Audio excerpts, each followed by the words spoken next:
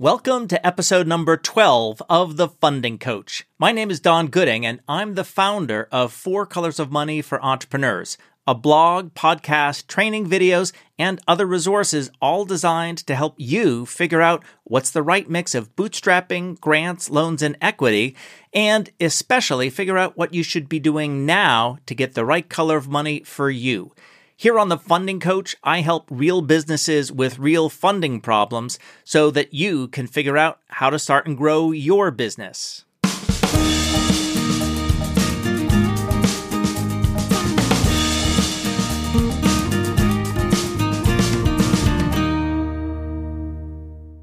In this episode, I want to follow on to one of the important points that came out of the rather extensive interview with Joe Walsh of Green Clean Maine. And this is the conflict that sometimes happens between, on the one hand, trying to make sure that your entrepreneurial dream actually happens, and then on the other hand, some of the things that come along with funding that are not quite so attractive. And how do you sort through dream versus funding strings attached, if you will? So to begin with, I want to unpack what some entrepreneurs think of as their entrepreneurial dream, because it is different for different entrepreneurs, of course. So a couple categories of what comprises the entrepreneurial dream. One of them is trying to have more impact. Both Margot Walsh and Joe Walsh, who are not related, by the way, have businesses that create impact on their customers.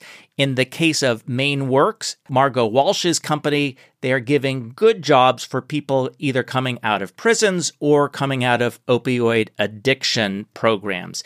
In the case of Joe Walsh and Green Clean Maine, it is decreasing the environmental impact on cleaning products, as well as something he's found out about along the way, having a great positive impact on his employees by giving them great opportunities. So part of fulfilling the dream in an impact business is increasing that over a larger geography often. Also, there are some financial metrics of the dream. You heard Joe Walsh talk about how he wanted initially to be a $1 million in revenue company, and now he shifted his goal higher to trying to achieve $5 million in revenue from his services business. Now, that may seem to be a bit of an abstract goal, but there are good things that are associated with increasing your company size. And so let me just run through a couple of those. First of all, sometimes it can be more fun to have a larger company. Joe talked about how he looked forward to being able to have a larger high-performance team that he was working with. And that's something that can be supported with a larger company. Also, his current employees would have more career opportunities and thus be an even more attractive place for them to work. In some businesses, having scale gives you an opportunity to do more marketing and sales things that you haven't been able to do in the past because you just weren't big enough. As one example, I saw a recent thread about how Facebook ads, which have become a huge part of online marketing, in fact, of marketing as a whole, they really have more effectiveness if you're doing lots of them. That is to say, you're spending lots more money on them rather than doing just a little bit at a time. And another part of having more fun with a larger company is if you really love product creation, having a larger company allows you to sell more products and create more products in your product line. So that's part of what comes with scale, fun of being in a larger company. Then, of course, on the financial side, you can have more current income. You may have heard Joe Walsh say that he knows that at a $5 million scale, that his company can start to generate considerably more owner draw. And in general, this process of creating more bottom line profit for the owners comes out of the fact that overhead, often called general and administrative in accounting reports, tends to decrease as a percentage of revenue with revenue size up to a point, and it depends on the business. But if you get to that certain scale, sometimes that means more money will be dropping to the bottom line as opposed to going out to rent or lawyers or insurance and that kind of thing. And then part of the dream also on the financial side can be accumulating a certain degree of wealth. And of course, it's not a surprise that if you've got a bigger company, that can lead to more wealth, although there are important subtleties to understand when you're taking in equity investors. But in general, a lot of wealth from doing a startup comes from the acquisition of your company at some point down the road. And what you may not know is that in many industries, the big players who are looking at doing acquisitions in your industry will only consider companies that have achieved a minimum scale. For example, one of the companies that I've invested in knows that in her particular industry, she's got to be at least $5 million in revenue run rate before any of the potential acquirers will even start talking to her. What's also true is that if your company is being acquired, the multiple that an acquiring company will pay, that is to say, they may say, we want to pay 3 times revenue, or maybe it's 2 times revenue for your company. Or on the other hand, they're looking at your cash flow, your operating cash flow, also known as EBITDA, earnings before interest, taxes, depreciation and amortization. Anyways, that multiple tends to go up if you are achieving higher growth, either on the top line or on the bottom line. And often you can increase that only through a funding or a series of funding events that help you accelerate your company's development. Those are some of the components of the entrepreneurial dream that a bunch of you are trying to achieve. And it's also true that in many cases, the lack of funding is one of the big barriers for you to be able to achieve that dream. So why is that the case? I have done a blog post called How Growth Consumes Cash, and I'll include a link to that in the show notes. But in general, it can include things such as the startup expense of going into a new geography. So, for example, if MainWorks wants to expand from Portland, Maine to Portsmouth, New Hampshire, there will be ongoing costs of hiring people, getting space, etc., before the revenue starts. Very typical. Another issue that funding can help solve is the rate of growth that you can achieve in a new geography. And this is one of the points that Joe Walsh brought up in his thinking about expansion, that on the one hand, if he started from scratch in a new territory at his regular growth rate of 15 to 20% a year, it takes a very long time to get scale. Whereas if he can do an acquisition, he can get there much faster, but he needs funding in order to be able to execute on that. Then there are customer acquisition costs in some kinds of businesses. For example, Rockstep Solutions trying to sell their software as a service to large pharmaceutical corporations. It's a long sales cycle, and he's got to be able to pay marketing and sales people during that process in order to grow into this marketplace, the corporate pharmaceutical marketplace, and fulfill his version of the entrepreneurial dream. Another part of growing into the larger size and fulfilling your dream is getting senior management. There's often a chicken and egg situation that you need additional people in order to be able to grow, but you don't have the money to pay them initially to then generate that extra revenue. So sometimes funding can be a solution to that barrier to growth. In other businesses, there are big product development costs that can sometimes go on for many years. The healthcare and medical device arena is an area where that's very true. And then there are other kinds of businesses where there's what I call lumpy expansion. Either you need to acquire space and really dramatically increase the amount of space, say, for a retail or a restaurant operation, and that raises your break-even cost, which often will lead to at least a few months where you are losing cash while you grow into the new space. And then there are other cases, think of BFD Systems, where he's got to spend six figures in his case to buy specialty equipment to improve his efficiency and to allow him to grow.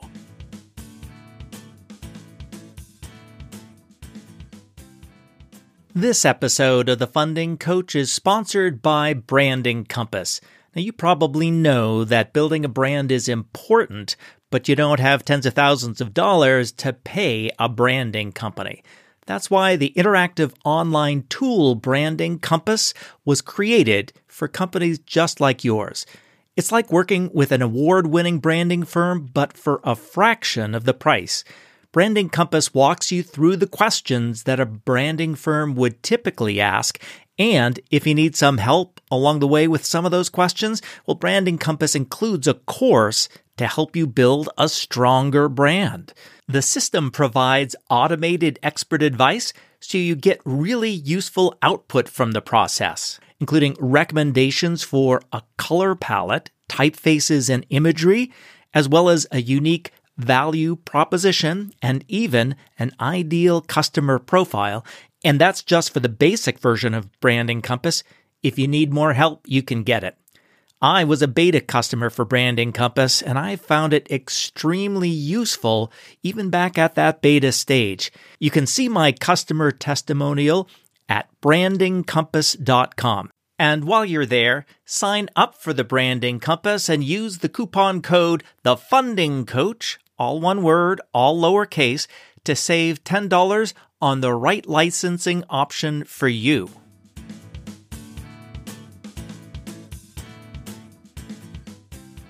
So if you want to fulfill your entrepreneurial dream and access to funding is one of the huge barriers, it would seem like there's a no-brainer to go out and get that funding, right? Well, of course, there is no free lunch, as economists like to say. And Joe Walsh was talking about some of his concerns in terms of potential equity funding. So I think it's worthwhile to do just a quick review of some of the strings attached both to debt and equity funding, because we're talking about a risk-reward analysis, and you have to think clearly about both. On the debt side, it's quite typical that you as an entrepreneur will be providing personal guarantees to any business loan, despite the fact that your business may even be profitable. So that means if things go wrong, you could lose your house, you could lose your retirement nest egg. And in the case of 1820, you may recall that that was an issue, that risk of the personal guarantees for Amanda O'Brien's co-founder, Pete. In addition, with substantial business debt, like a term loan that goes on for 5 years, there are usually covenants. These are the strings attached to the loan that will impact the way that you're able to manage your business. So there are things like having to have a particular debt service cover ratio. That's looking at the total cash flow of your business as it relates to the monthly loan repayment. You have to keep it above a certain level, or else you're going to be violating that covenant, which is not a good thing. Often there's a current ratio, which is the ratio of your assets, like accounts receivable, as opposed to your current liabilities, like your accounts payable, and you have to stay above a particular current ratio, which basically is saying you have the assets that you can turn into cash to pay off your short-term liabilities, because if you don't stay within or above that targeted ratio, then that makes it much harder for the bank to get repaid their loan. And then there are other things like you have to follow GAAP accounting rules. So these covenants that come along with debt will have some impact on your ability to operate your business. It can restrict your operating freedom, restrict you in terms of the choices that you make in terms of things like hiring people now versus later, or getting a piece of equipment now versus later, spending money on marketing now versus later because you have to stay within these covenants. In addition, it also raises the risks of what are typical or normal cash flow fluctuations. Plenty of businesses, customers may be slow to pay, or customers may have a slow month while they're not coming in your door, and that affects your business, which in turn can violate the covenants and send you into a bad place. So that's one of the risks of taking on a substantial amount of debt. On the equity side of things, Joe Walsh was particularly focused on this loss of control. And as I said in the interview, this is a very common concern of entrepreneurs, especially those who have been operating a business for a while. And that control includes needing to report to board of directors and being answerable to them if things are not going well or you don't do what you said you were going to do a month or 2 or 3 ago. So for many entrepreneurs, the autonomy is an important part of the pleasure of being an entrepreneur, and they don't necessarily want to have to give that up. So that's one of the issues. Another issue is that equity fundraising is extremely time-consuming, and it's generally not very fun. It typically takes around 6 months, but that can extend over a longer period of time. Rockstep Solutions is experiencing that extended fundraising time period, and that's a risk because that takes you away from focusing on your business, and things can go awry if your other senior management team isn't capable of taking care of the inevitable bumps in the road. Another really important issue is that bad investors can actually be worse in some cases than no money at all. I was fortunate to work with some of the best venture capitalists in the world. My mentor, Jim Swartz, is an amazing human being, and entrepreneurs loved having him as a mentor to them and on their board of directors. But it's true that there are other venture capitalists who they're kind of assholes, and they can give bad advice. They can force you into an early exit. There's a company in Maine I know of where one of their big investors, they were not only obnoxious at every single board meeting, but because of the timing of their fund, from which the funds were taken to invest in her company, that this venture capitalist pushed for selling the company much sooner than everybody else around the table. That's just one of the examples of how things can go awry when you have what I'll just call bad investors. On the flip side of that, if things go wrong in your company, things aren't going as well as the investors would like, they often do have the capability of firing you. And I'm friends with a founder of a very substantial company who ended up getting fired by his board of directors, by his investors. And of course, that was really hard to take. Ultimately, the company's doing okay without him. But it's very hard, not only in the ego, but just in terms of your ability to fulfill your entrepreneurial dream. And finally, there is a risk when you bring on substantial investors and your business model says, I'm going to be using lots of capital to ultimately build a very large company, that if things don't go well, you may find yourself in a situation where you have what's called a down round, where the price per share that you're selling to new investors who you desperately need is substantially below the price that earlier investors paid. And that usually leads to a substantial dilution of your ownership. So maybe you owned 45% beforehand, and then suddenly you own 9% after a down round. And that can be very discouraging because you've been working hard to try to make the company fulfill your dream. and yet here you are, you just don't own that big slice of the pie anymore. So, in sum, there are risks associated both with substantial debt financing and with equity funding. So how do you think about this trade-off between fulfilling your entrepreneurial dream on the one hand and the risks associated with funding on the other hand? Unfortunately, there's no magic bullet here. There's no magic answer. You just have to think clearly about both the risks and the rewards in your specific situation. It's really important to be as specific as possible because these things vary considerably. On the funding side, there are good and bad debt terms. There are good and bad equity terms, and there are good and bad investors and bankers. So you have to pay attention to that, understand that there are these variations, and assess the risk of the bad things happening in your specific situation. On the flip side of that, also your thought of what your entrepreneurial dream is and how important that is to you is highly personal. And so you need to try to be honest with yourself and assess just how important those are.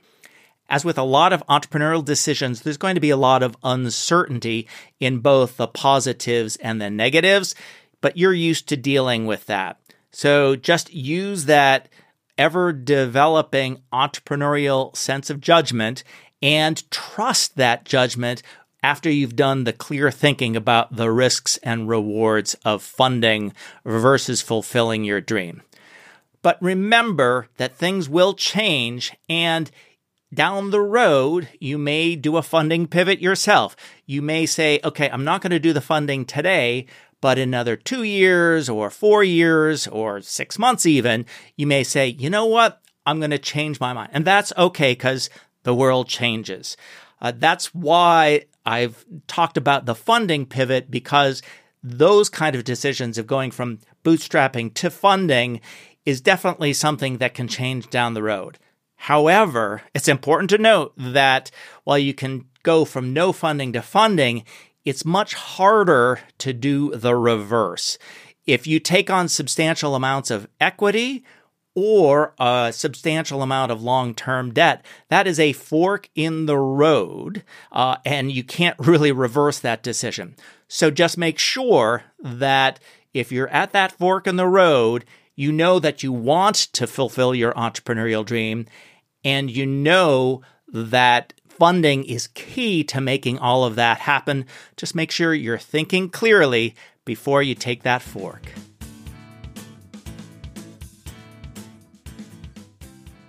And that'll wrap up this episode of The Funding Coach. I'd love to hear what you think about today's episode. What kind of conflicts are you facing between trying to fulfill your dream and the strings that come along with funding? Please head on over to the podcast show notes for Season 1, Episode 12 at fourcolorsofmoney.com, where you can also see the links and resources that I've talked about in this episode, and you can let our community know what you think. And if you haven't done it already, please head on over to iTunes or your favorite source of podcasts like Google Play, subscribe to The Funding Coach, and then leave us a rating and a review. It really, really helps. Really. And if you think you should be on The Funding Coach to get help with your funding challenge, please drop me an email at don.gooding@fourcolorsofmoney.com. I hope you've enjoyed this podcast, and I really do look forward to chatting with you again soon here on The Funding Coach. Really.